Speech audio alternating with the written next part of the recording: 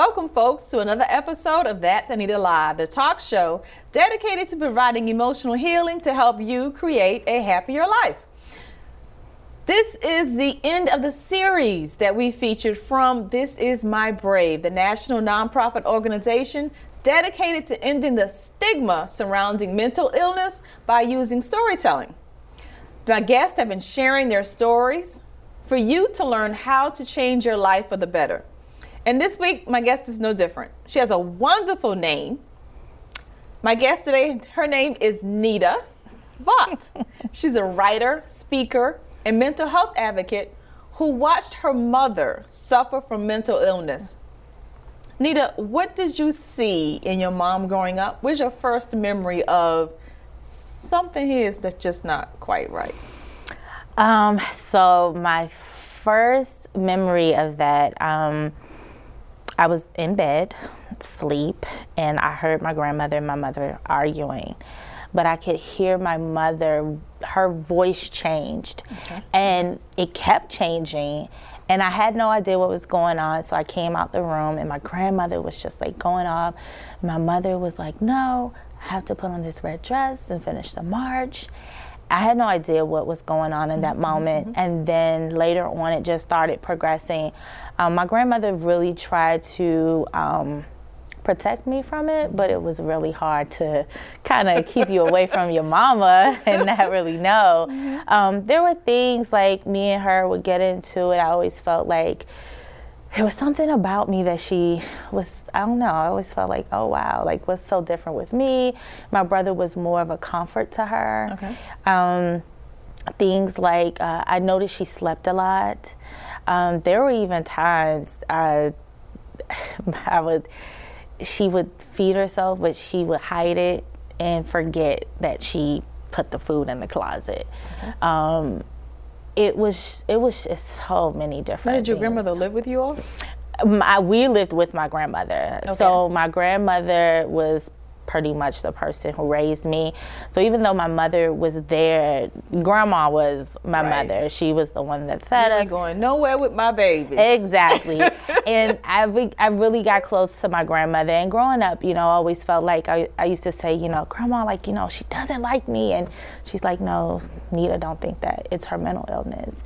And so your grandmother was forthright with you. She was open with you that your mom had a mental illness. Yeah, she was later on as I got older, because it wasn't any way to hide it. I mean, there were times that I've seen my mother sit on the couch and just cry, and she'll become a 9-year-old kid. And she would go into this phase of a 9-year-old little girl. I've seen her go into a phase of a woman named Carolyn. All these different, and I never understood it, because as a kid, deep down inside, I was like, you know, I promise not to cry. Deep down inside, I felt like I knew something was wrong, but a part of me kind of hated my mom, because I felt like a mother should fight. Like, as a mother, you should fight. Like, you shouldn't have to go through this. You have kids. I'm looking at all of my friends, and I've had friends who had parents who was on drugs, and they would be missing for months. And then on their birthdays, they would come back with earrings and necklaces and all types of stuff. And here I am, my mom isn't on a drug at all, and she doesn't even remember my birthday. And sometimes she says I wasn't her daughter. So growing up, it was tough. It was tough. And then when I was 15, my mom decided she wanted to up and move, and she moved to California. And I fought her. I made her miss the plane. I was like, I'm not leaving. And my grandmother was at church. That was her comfort place. She was at church, and I made my mom miss the bus that takes you to the airport. So we had a neighbor, and I called my grandmother from the neighbor's house. So when she looked on her caller ID at the time, she looked and saw this weird number. She was like, they shouldn't be here. Why is this 301 number here? And she came and got me, and I left and went to my grandmother's house.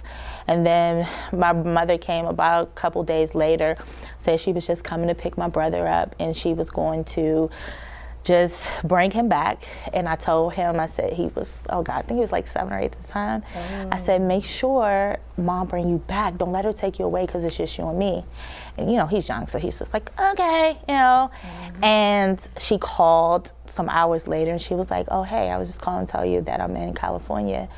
And that was the day I was 15, and I'll never forget, and I have to admit to this, my hate for her grew stronger. I loved her, but I hated her. It's like, how can you leave? How long were you separated? Till I was 18. But she would like send me packages and, you know, dresses and stationaries and things like that. And I don't think I accepted it.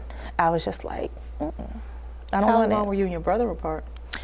We were apart from 15 to 18. Okay. So when he stayed. Yeah, he stayed with my mom and I stayed with my grandmother. And my grandmother, I have to give it to her because she's from the old school, you know, and so it's like, you know, she helped me build my faith because, you know, it was like, how do you raise a kid in this generation? You know, my generation totally changed. I'm a 80s baby. My grandmother is born in 1942. And, you know, she's trying to take care of this teenage kid, you know, and she didn't know what to do. And so the best thing she knew how to do was feed you, clothe you, put the word inside of you. You know, you had church and Sunday at church. You had church in the house. You had Bible study. And I have to say that all of those things really built me to who I am and where I was going to be later. So hold on, because growing up, you said you always noticed things, right? So was there ever a time when your grandmother sat you down and had a serious conversation with you and put a label on what your mom had? No, definitely not. Because at that time, we did not know what this was. Okay. The way my grandmother actually found out that my mother was diagnosed with any type of mental illness, because you have to understand, in the community, in our community, right, it is definitely a stigma. Yes. You don't talk about it. You don't talk about it, you don't tell anybody. Exactly. And if the neighbors do find out, they help you hide it. Exactly. Everything is hidden. Take it to the Lord. Tell them about your troubles.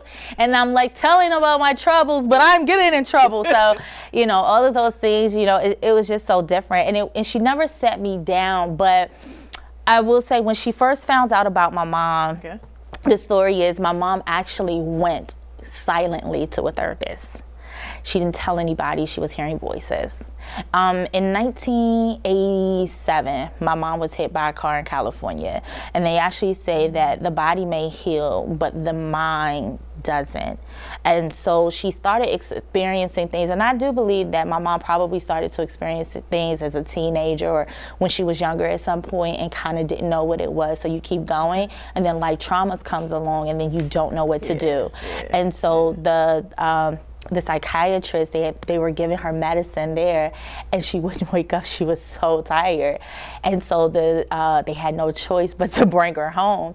And he knocks at the door with my mom on his shoulder. My grandmother's like, who are you? And he was like, look, because, you know, you have HIPAA, you're not supposed to tell, but they had to tell. So that's how my grandmother found out. And it was something, my grandmother worked in the hospital, but she worked in environmental services. She's seen a lot of things, and she kind of knew about mental illness because she worked near psych wards and things like that. But it was very close to her because now this is her child. And so she had to learn more about it. So, you know, she had friends who were physicians and things like that to kind of help guide her, like what this thing was. And then I guess a lot of other things that she kind of remembered kind of just stood out to her a little bit more, like, oh, there's something going on. So my grandmother, I will say, I give it to her. She hung in there. Yeah, she never judged my mom. I mean, but she was very strict though, because she was the only one that could calm her down, to be honest. But those moments that we couldn't calm her down, my grandmother would, you know, find help to get her treatment. Did any of those doctors ever give it a name?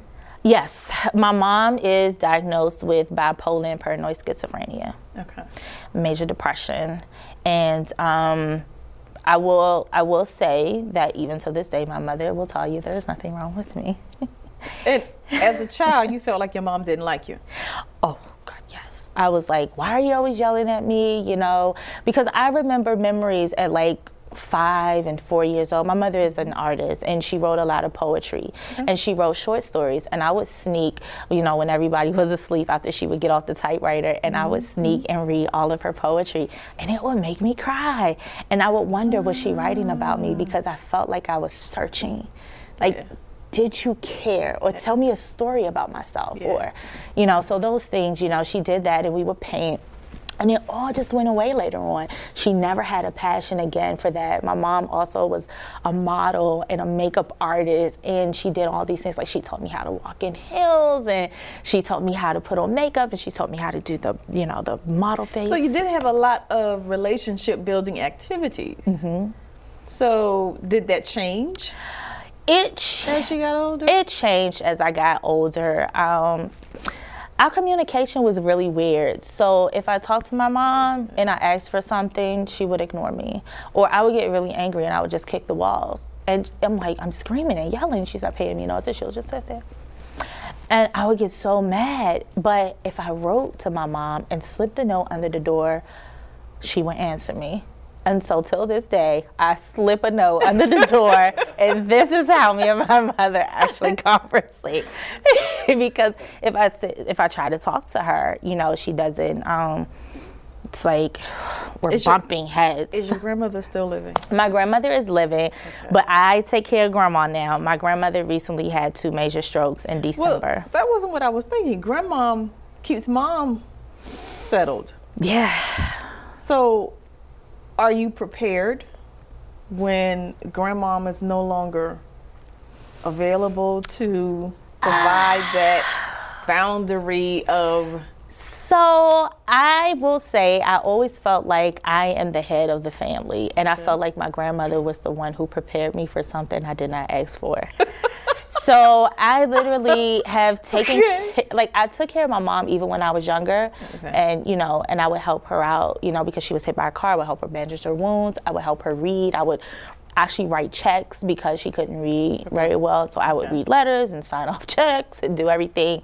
And even with my brother, I would help, you know, take care of my little brother. And so now that I have 5 kids of my own, I have my mom who I still care for. I have my grandmother who I'm caring for. And I have my brother out too. So I'm preparing myself now, but the way that I'm preparing, I don't know if it's wrong or right, but I'm using the faith to know, like, Grandma said, I'm not always going to be here. And because of that, I know I have to learn how to lean on God. How do I do that? So I'm learning to lean on God and build friendships. It's sometimes easy, but it gets hard. We'll be right back to hear more about Nita's heart-wrenching, unbelievable, extraordinary story of growing up with a mom that was bipolar and paranoid schizophrenia. What if I told you that you could stop the negative tape from playing inside your head? What if, with 7 simple steps, you could leave the pain of the past behind and live every day as your true, authentic self? It is possible, and you can do it. The ebook, 7 Simple Steps to Beat Emotional Baggage, How to Become Whole, Healed, Healthy, and Happy, shares how to resolve emotional baggage and feel free to live true to your own personality, spirit, and character. Transform negative thinking into positive thinking and become equipped to boldly face your past and resolve emotional pain.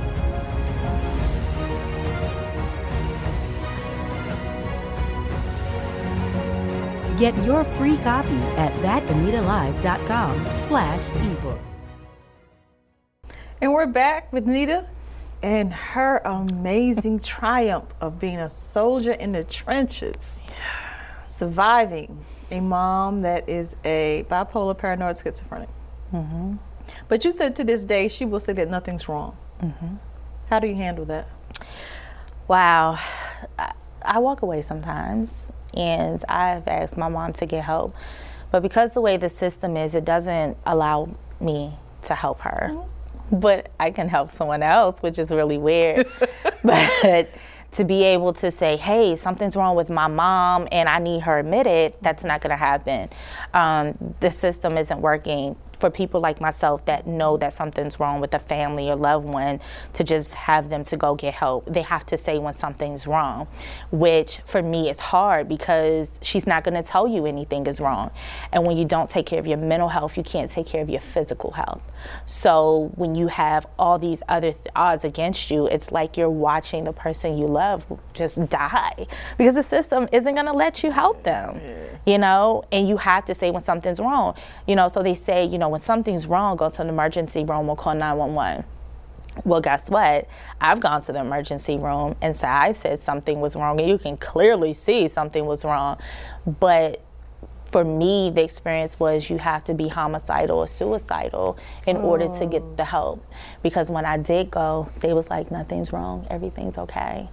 And I'm like, no, And it changed me.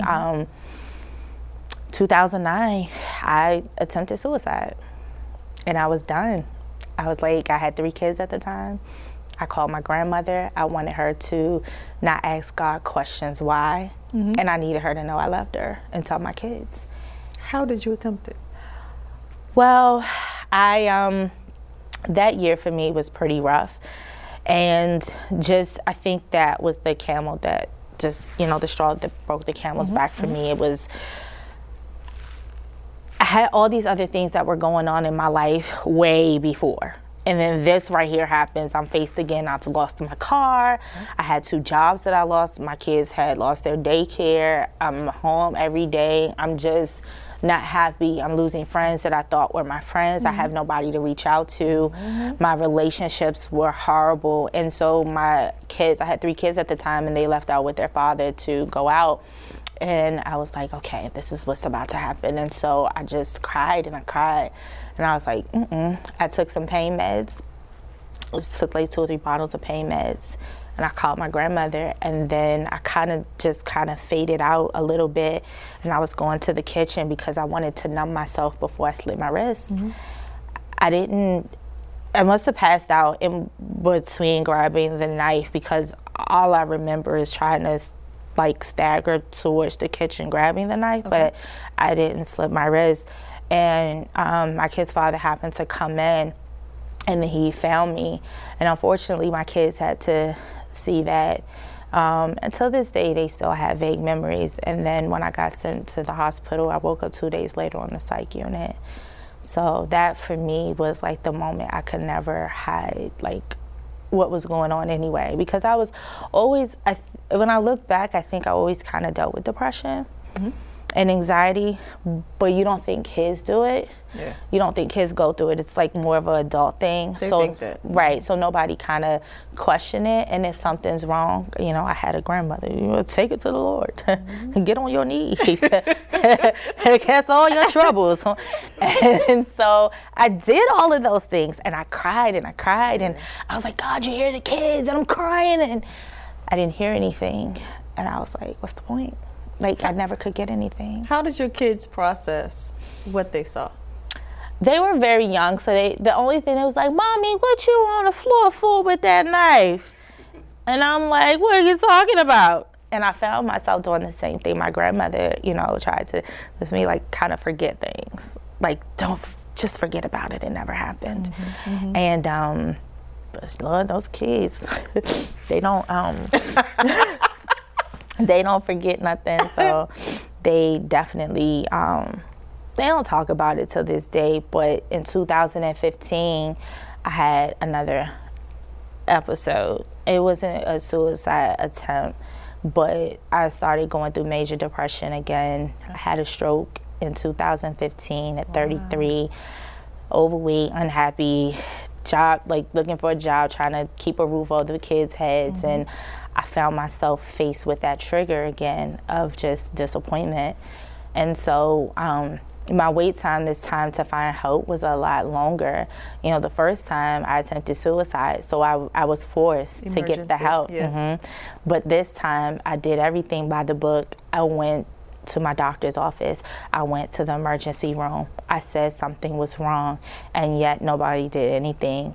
The appointment time for a psychiatrist was 4 months.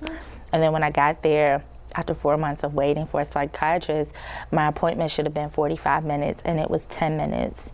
So the disappointment kicked in again, and it was, why do I have to be treated this way? You guys have us to come here just because you serve a lot more of the underserved communities.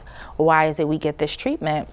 But when you say something and you look the way that I looked at the time, just I was in major depression, and you could see it all over me. I couldn't even speak. I couldn't come out my door. I couldn't even go to the grocery store. My grandmother had to take care of my children. My brother assisted with getting them back and forth to school. I completely hid myself from the world. But at some point, I told myself that I had to definitely pick myself up, because if I didn't, I had two choices. This time, either I was going to live or I was going to die. And I started searching because I felt like doctors weren't giving me an answer. So I started searching about things that I can do. I researched my diagnosis. That was the first thing I did. Okay. And when I researched... When did you get the diagnosis? From the previous time? In 2009. Yeah. So in 2009, I was diagnosed with major depressive disorder and generalized anxiety disorder and PTSD. And when I went back in 2015 and I went through major depression again, I had those diagnoses, and I was still showing those same diagnoses. So I just started to research. A lot of times what happens is, especially in our communities, you get a diagnosis, here go your script, and that's how it goes. And so this time I needed to know what it was, because I was fighting for my way out. And my kids were watching me this time, and they're teenagers now. And I'm like, oh my gosh.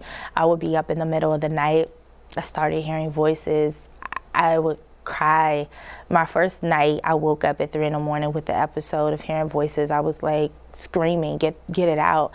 And I grabbed a journal that I had and a pen, and I just started scribbling on it, trying to catch what I was hearing. But I was screaming, please make it go away. And my mom and grandmother was standing there. It was like, we don't hear anything. Calm down. And I couldn't. It probably lasted maybe a minute or so, but it felt like forever. And in that moment, I was like, God, if I have to live my life like this, I can't do it. Now I commend my mother, because I don't know how she's still living. It's a hard pill to swallow, and it's hard to go through that. I just started realizing the challenges of not only for myself as a mother, but I fell through the cracks of the system that tells you, say something when something is wrong. And then I did, and you ignored me. So I had to fight my way through, because I wasn't going to leave the system to take care of my kids. And I needed to break the generational cycle. And for me, I felt like if I had to just go ahead and completely become vulnerable, then I'll do that. So that's how I started to share my story. I did things different. I still prayed to God, but I learned meditation. I still prayed to God, but I learned how to do mantras. I still pray to God, but I walk 30 minutes a day, because it said it'll make the anxiety go away. Right, de-stressing. Right, and when I did that, I would leave out before my neighbors would come outside, and I would leave out before, really early in the morning, and just go around the block in circles. And in about 4 months, while I'm trying to get rid of the anxiety, it also helped with other things. I started to lose weight. My A1C started to come down, and doctors was like, what are you doing? And I was like, I'm about to get off of this medicine. and it was so funny, because I realized then, I was like, wow, nobody teaches you this. And so what happens is, in my community, we're told to just go to the doctor, you get your diagnosis, you get your script, and you go on. But nobody tells you what depression is. They don't equip you with the tools to actually manage it yourself. They don't. However, as you were sharing with us during the break, you have significantly changed your generational cycle, because pay attention to this exercise that she does with her kids when she picks them up from school every day. Now it's 5, right? Yes, I have 5. My twins just started school this year. And their ages are? 15, 14, 11 going on 12, and I have 5-year-old twin boys. And you drop them off and pick them up every day. And when you pick them up from school, what happens? When I pick them up from school, I ask everybody to tell me about their day, and they have to tell me about their day Even if they have to say a curse word. She is freely allowing her kids to speak their minds and be themselves so that they feel, one, they know they have someone to come to. Oh, definitely. And two, they get to vent. Yes. I believe in the art of expression. I remember for myself as a kid, I felt like nobody really got my personality. So people would say, oh my gosh, you just talk too much. Nita, go sit down somewhere. Now, how are you expressing yourself during This Is My Brave? So I am actually writing a short story. So I'm expressing myself by sharing a bit of my story of where I've been, what I've gone through, growing up fatherless, being molested, bad relationships, single mother of 5, living in an underserved community, surviving a stroke, and my mental illness that I'm like, I'm going to beat it. It's not going to beat me. Too many for me. How are you doing all of this? You know, I ask myself that sometimes, like, how am I doing this? Honestly, Faith. And not only that, I have also learned that those people that I thought that I was losing in the turmoil that I was going through wasn't such a bad thing at all. And I also learned that in order for God to even give me the desires of my heart, I have to make room for new people and new relationships. So I've learned what a friendship is. I've learned associates. I've learned business partners. I've learned these things. Everybody has a place in my life. And, you know, I'm okay with that. I'm very careful about who I'll allow to get close to me. But those who are really, really close to me are my people that I know that's going to be there to lift me up. So if I feel that I'm having a moment, and I've had a moment like a month ago, I was like, oh my goodness, I'm crying every day. This time what made it different was I said something to people. I would tell my brother, can you kind of watch me? I feel like something's wrong. I'm crying a lot. Or I called my best friend. I'm like, I can't stop crying. And, you know, and so I went to my doctor and we came up with a 30-day treatment plan. And so I realized, like, it's okay for me to say when something's wrong. And if I have to get back on that medicine again, trust me, I will. I'm not fighting it this time. And I even talked to my kids and I allowed my kids to be a part of my journey because I don't want to hide from them. I need them to know, especially sometimes when the house gets noisy. Calm down a little bit. But knowledge is power for your kids. It is. And in order for me to break the generational cycles, I have to say something because we're all going to go through some sort of trials in our lives. And so I need to equip them on how we deal with this. How do we talk about this? How do you express yourself? And even how do you learn to love yourself? Because my 11-year-old has anxiety disorder. So she comes to me and we do like meditation together. My 5-year-olds, if you tell them, let's pray, they're going to go like this. You know, so it's definitely, you know, and then writing. So I do a lot of writing, and I also I write a lot of letters to God, and in that I teach people how to journal and the art of journaling, and then I also now offer a call for stories where I have people to express themselves through their stories and authoring their stories and writing them in my books. We are caring for ourselves out here in these communities. Nita's motto is free the minds of the people and the people will heal. Her goal is to stop stigmas, bring a better support system to the underserved, and allow those in silence to become the authors of their stories. To find Nita, reach out to her on Twitter at ReconnectingROC. Be sure to check out that'sAnitaLive.com for where and when to see our next episode.